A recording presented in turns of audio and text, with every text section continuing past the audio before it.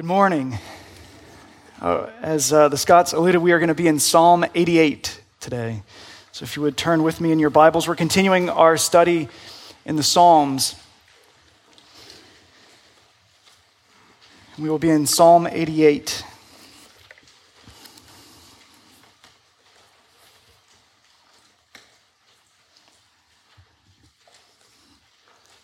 All right.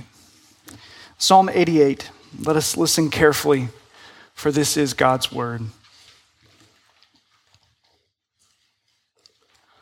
O Lord, God of my salvation, I cry out day and night before you.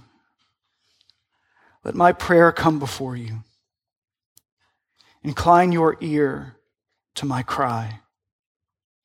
For my soul is full of troubles, and my life draws near to Sheol. I'm counted among those who go down to the pit.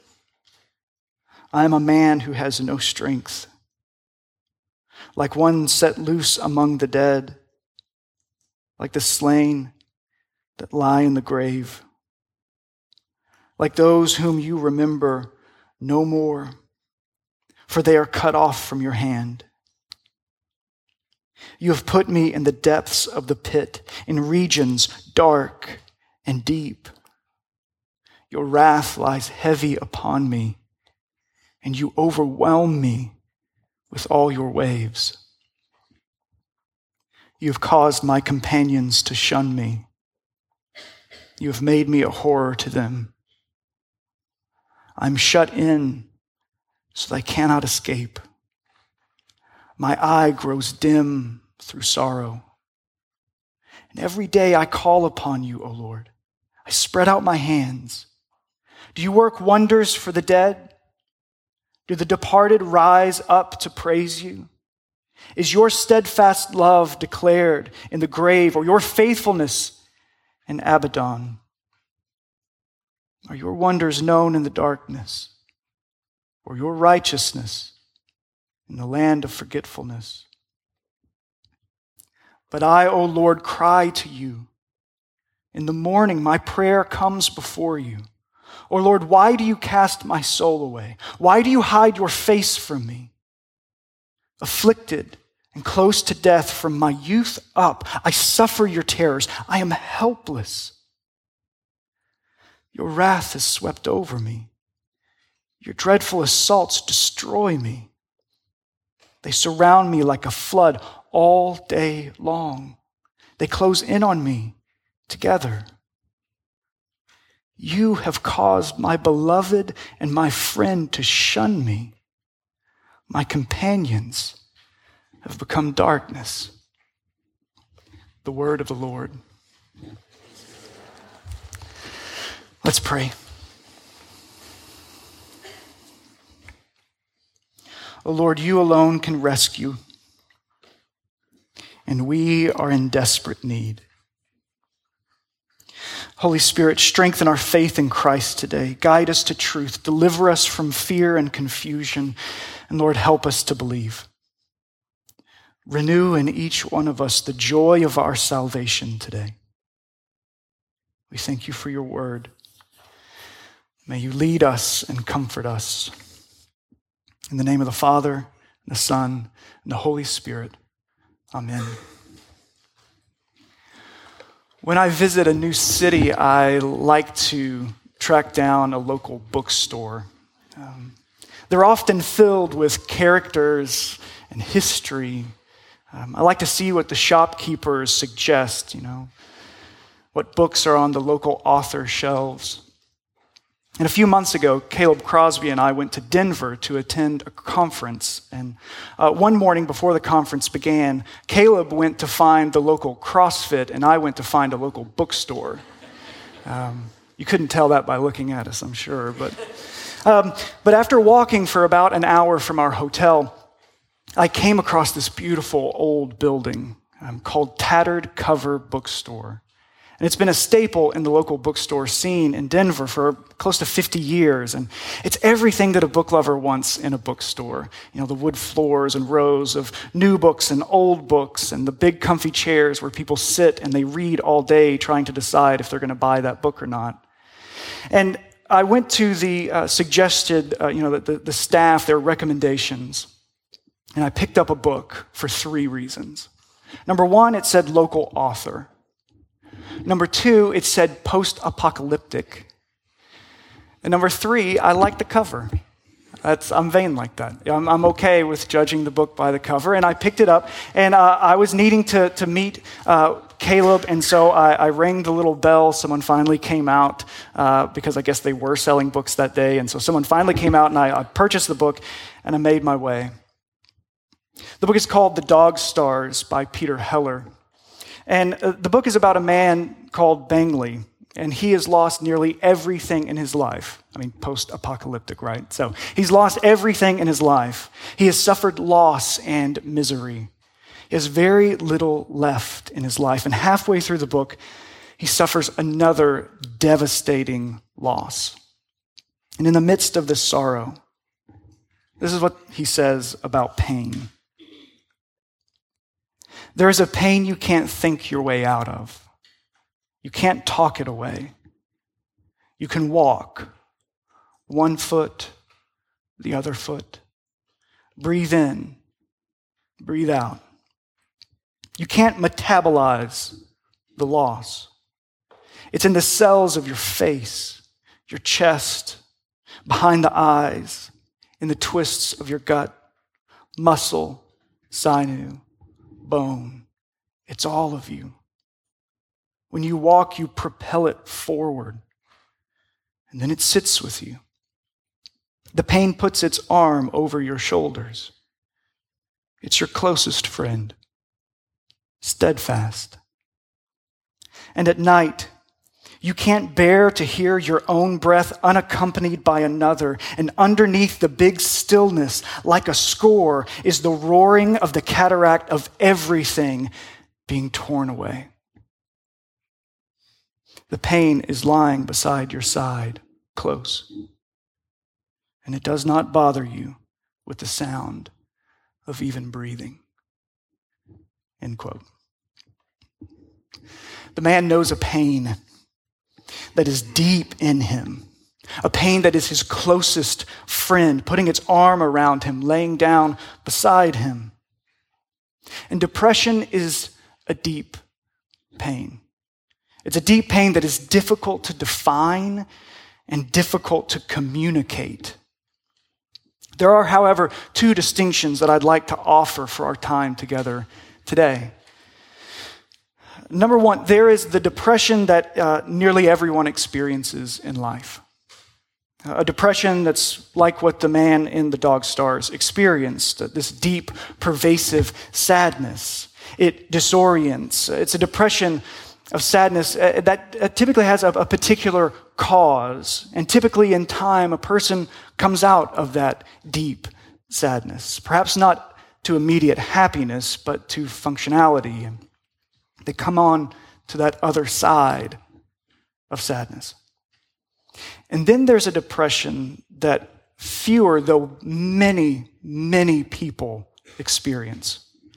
And this kind of depression is the form that author David Foster Wallace described as very different and indescribably worse. He called it a sickness of every cell. This kind of sickness, a sickness that neuroendocrinologist Dr. Robert Sapolsky argues is the worst disease that a person can be afflicted with. It affects nearly 15 million Americans, and so often we don't talk about it. If your pancreas did not function, you would go see a doctor, you would get some insulin, and you would start to feel better, and you wouldn't hide these things. But many of us, even in this room, won't talk about depression, both the deep sadness and the deep sickness and the mix of the two. And these things are biological and psychological and spiritual, and we do a real disservice within the church and when we turn blind eyes to the complexity of life and health. And I'm choosing today to speak concerning both sadness and sickness in this broad definition of depression, not exhaustively, not anywhere close to that. But I believe that today's Psalm 88, speaks concerning the breadth and depth of depression, both sadness and sickness and the horrific mix of the two. This psalm does not offer steps to better living, no 6 habits to kick depression, no little prayer that turns it all around in the end. In fact, this has long been recognized in the church as the saddest and darkest psalm in all of the Psalter. The poem in Hebrew literally ends with the word darkness. There's no resolve, no word of hope that most laments end with, no word of praise, just darkness. And that makes it a very difficult and precarious psalm to preach. At the moment, I cannot recall why I offered to do this. It's easy to find Jesus in the Psalms about a king or majesty or the rock of ages, but in Psalm 88, the psalmist drives into the ditch and does not get out. One of the most written about aspects of depression, both the sadness and the sickness, is the incredible sense of feeling alone. And now I believe that this psalm, Psalm 88, exists in our Bibles for many different reasons. But I'd like to highlight three reasons why this is in your Bible today. Number one, it is to speak into the darkness and tell you that you are not alone. Number two, to teach us that we can say these things to God. And third, that we must say these things to God. We should say these things to God. So what is the psalmist saying? Let's look together in our Bibles. There's an inscription at the start of this. I always think that it's good practice for us to look at inscriptions, and this one talks about a man named Heman. I'll save you a bunch of research. We don't know who he is. We don't know anything about him. There are lots of essays and writings on it, but at the end of all of them, they just say, we don't know who he is. So, moving on. Verses 1 to 2. I think, just to put a pin in that, I think that one of the reasons why we don't know who this is so we can all access this. We don't know if things got better for him. We don't know his story. But we have these words that he offers in humility and in rugged vulnerability. And so we come to them. Verse 1, O Lord, God of my salvation, I cry out day and night before you. Let my prayer come before you. Incline your ear to my cry. These are the words of the opening, this petition. And while the psalm is certainly a lament, the psalmist is desperately asking God to help him. So verses 1 to 2 are these opening words asking God to listen. And this is not just any random, are you up there, God? Heman, this man, is crying out to Yahweh, asking him to permit his prayer to come before him. He's begging Yahweh to listen to him. And then the psalmist begins to describe his state of trouble. Listen to the different ways he describes his place and his pain. Verse 3, for my soul is full of troubles. My life draws near to Sheol. Sheol is hell. It's the depths of that distance from God. I'm counted among those who go down to the pit. I am a man who has no strength, like one set loose among the dead, like the slain that lie in the grave, like those whom you remember no more, for they are cut off from your hand. You have put me in the depths of the pit, in the regions of dark and deep. Your wrath lies heavy upon me, and you overwhelm me with all your waves. See, each line offers this new description of his trouble. Each line describes the hell of his experience and existence, and the deepness of his pain is imaged in the depths that he describes. And he does this to express his pain, and also, I believe, he does this for us. Let's not forget that the Psalms exist for the people of God. To give words to our crying out, to give words to the pain and confusion that we might feel, to give words to the praise and adoration in our hearts, to give us words. And the psalmist offers rich descriptions of his pain. Troubles, Sheol, the pit, the grave, regions dark and deep. In all of this, the psalmist is describing his despair. This is how the psalmist feels, and he's carrying it to God. He's completely overwhelmed with darkness. And not only does he see himself as the one whose life is drawing near to hell, he sees that he's regarded that way. This isn't just what he feels. He's saying that other people look at him like someone who is camped out on the edge of hell. That's how everyone looks at him and treats him. And the psalmist, in all of these horrors, holds fast to his view of God's sovereignty. When I was a kid, and I'd hear about some terrible accident, and then the remarkable story that someone survived that accident, and I would hear someone say, God was really with them. And then I would hear, perhaps even in that same accident, the other car where someone died, and I would think, where was God with that person? It's great that we're celebrating the nearness and closeness of God here, but what about here? Because not every story is one of survival. Not every story goes into chicken noodle soup for the Christian soul. Not all of them are these success stories that we find strength in. What about these confusing circumstances? What about that?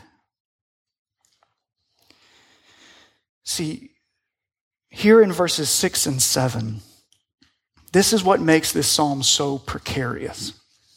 The psalmist has Yahweh on the hook for these things. Other psalms talk about an enemy that's threatening or an enemy that's persecuting them. But here the psalmist says, you, Lord, have put me in the depths. You have caused my friends to leave me. You are the one who overwhelms me. This suffering, the psalmist says, is because of you. And the psalmist knows God isn't sovereign only when things are going well, but that he is sovereign over everything. And it's ultimately God's sovereign hand that is permitting this suffering to come to him. And this stark truth does not lead the psalmist away from God, but it leads him to God. And I hope that as we have been making our way through this summer series, through the Psalms, that you've kind of picked up on this counterintuitive nature of the Psalms. That pain, suffering, confusion, anxiety, all of these things, the real elements of our human life, as they're depicted in the Psalms, are actually drawing people closer to God, seeking him. Now, I don't think that we could have begun this sermon series with Psalm 88.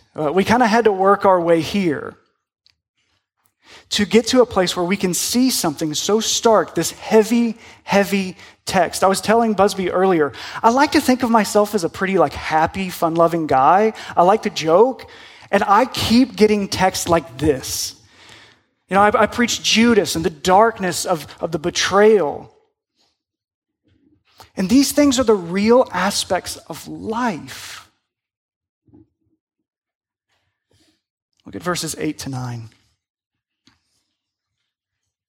The psalmist says, you have caused my companions to shun me. You have made me a horror to them. I'm shut in so that I cannot escape. My eye grows dim through sorrow. Every day I call upon you, O Lord. I spread my hands out to you. The psalmist believes that this is not random chance. This isn't mere circumstance. This is under the sovereignty of God that he would be permitted to suffer.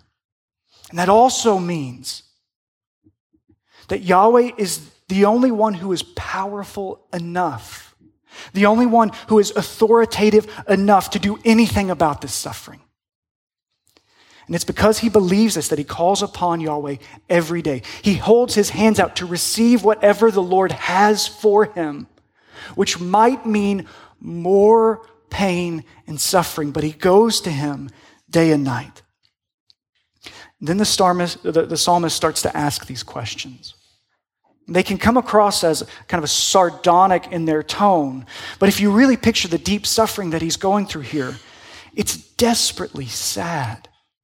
He asks, verse 10, "Do you work wonders for the dead? Do the departed rise up to praise you? Is your steadfast love declared in the grave, or your faithfulness in Abaddon or perdition? The depths of Sheol. Or your wonders known in the darkness, or your righteousness in the land of forgetfulness." He believes that he is camped at the edge of hell. And here he is asking God if he works miracles for those in the grave. He doesn't want to die. He wants to live and praise God. In verse 13, he says, "But I, Lord, O Lord, I cry to you. In the morning, my prayer comes before you." 14 through 17, he asks the Lord, "O Lord, why do you cast my soul away? Why do you hide your face from me?" And then he closes his psalm by going back to what the Lord has done to him. "Afflicted and close to death from my youth up, I suffer your terrors. I am helpless. Your wrath has swept over me. Your dreadful assaults destroy me. They surround me like a flood all day long. They close in me together." And then the last verse, verse 18, he says, "You have caused the love of my life and all my friends to shun me. And the only friend that is left is darkness." And that's where it ends. No rejoicing, no resolve, no hopeful the sun will come out tomorrow. It just ends. You know, a lot of Psalms are kind of like 90s sitcoms. 22 minutes go by or 22 verses go by, and there's good, then trouble comes, and then there's resolution.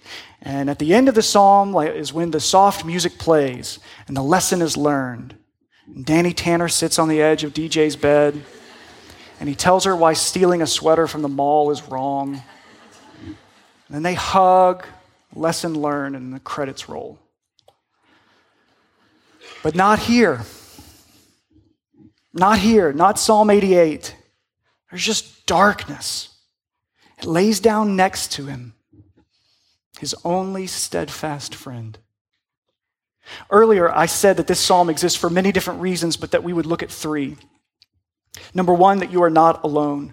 Number two, that you can say these things to God. And three, that you must say these things to God. And I'd like us to think through these together. So first, you are not alone. Everything in your heart and mind might feel utterly abandoned and alone, but I want to tell you, you are not alone. This psalm tells you that men and women of God have gone before you. They have felt as you feel. They have hurt as you hurt.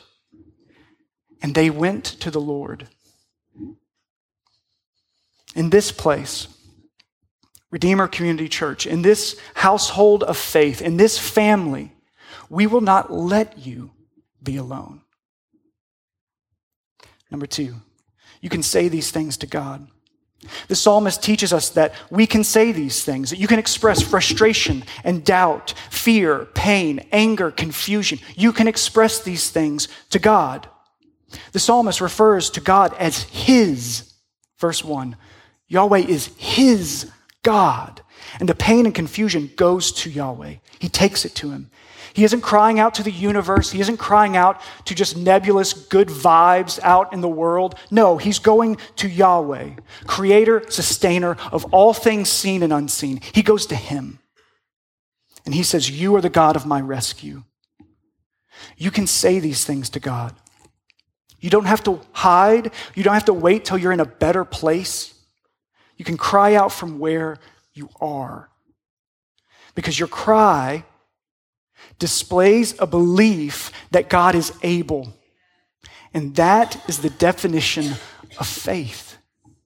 You might not feel like you have a lot of faith, but the cry out to God is a demonstration of something that is greater than you are, that is working in you, what he has begun in you, and that he will be faithful to finish in you. You can say these things to God. And third, you must say these things to God. The psalmist knows that not only can we say these things, but we should. He says day and night, early in the morning, he goes to the Lord in prayer. Because the struggle of yesterday will not become the hopelessness of today. He will go to the Lord again. And I want to speak specifically to you, those of you who feel like the psalmist. If the writer of this psalm is saying words that you say, or maybe want to say, don't know if you can say, I want to say these things. You are not alone. You're not alone. I know you feel alone. I know that everything screams inside of you that you are alone. But we will not let that happen here. Not in the family of God.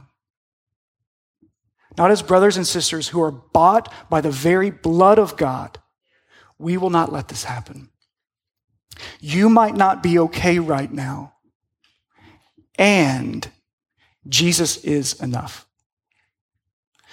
You are not okay right now, and Jesus is enough.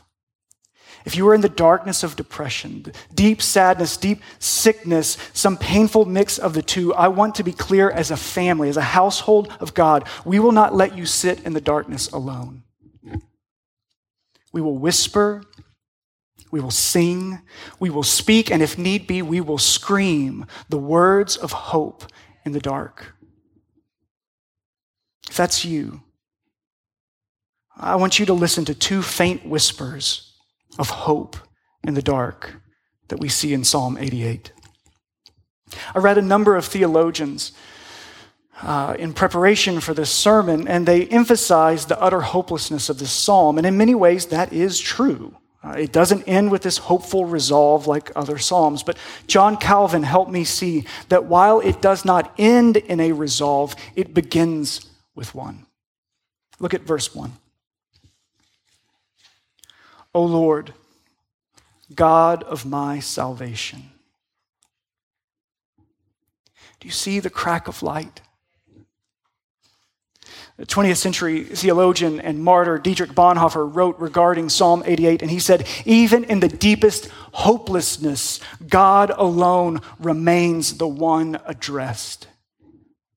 Of all the darkness found in Psalm 88, there's a sliver of light breaking through. Everything in this psalm, the hard reality of suffering, the pain so deep that it feels like hell, all of this is expressed in the light of verse 1, the crack of light that says, you are the God of my rescue. It's true. This psalm does not resolve in hopefulness, but it is born of it. This psalm is born of hope because in the midst of all this suffering, the psalmist still cries out to God day and night, day and night. The first whisper of hope is that it's lived before the God of his salvation. The second whisper. And for this whisper, we have to go from the darkness of Psalm 88 to the darkness of Gethsemane and Golgotha, the cross. Jesus quotes a lot of Psalms in the New Testament gospel accounts, but Psalm 88 is not one of them. But Jesus lived Psalm 88. Jesus cried out in prayer, Psalm 88. He prayed the prayers of the rejected and the suffering. He prayed the prayers of the one cut off, shunned by his friends in utter despair. He prayed the prayers of the one drawing near to hell. He prayed the prayers of the depressed mother, the shattered teenager, the sick brother, the suicidal daughter. He took on the brokenness of us all, and he carried the weight of our suffering so we can be healed fully, completely, eternally. do the works of wonders happen for the dead? They have. Do the departed rise up to praise you? They do. Are your wonders known in the darkness? They are.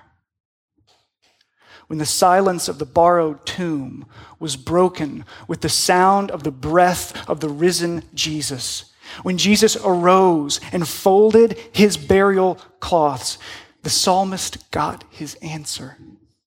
God does work wonders in the darkness. The wonder that calls you out of darkness and into marvelous light. The wonder that transferred you from the domain of darkness and into the kingdom of the Son. He has heard your cry. He has inclined his ear to your despair. He has declared his steadfast love in the grave when he raised up the Son to rescue you. And that is all our hope. That is our hope in the darkness. Let's pray together.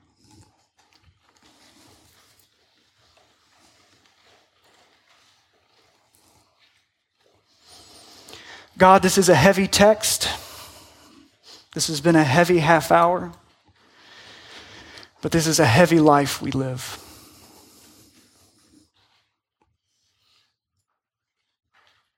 We thank you for the comfort of your Holy Spirit who whispers in the darkness.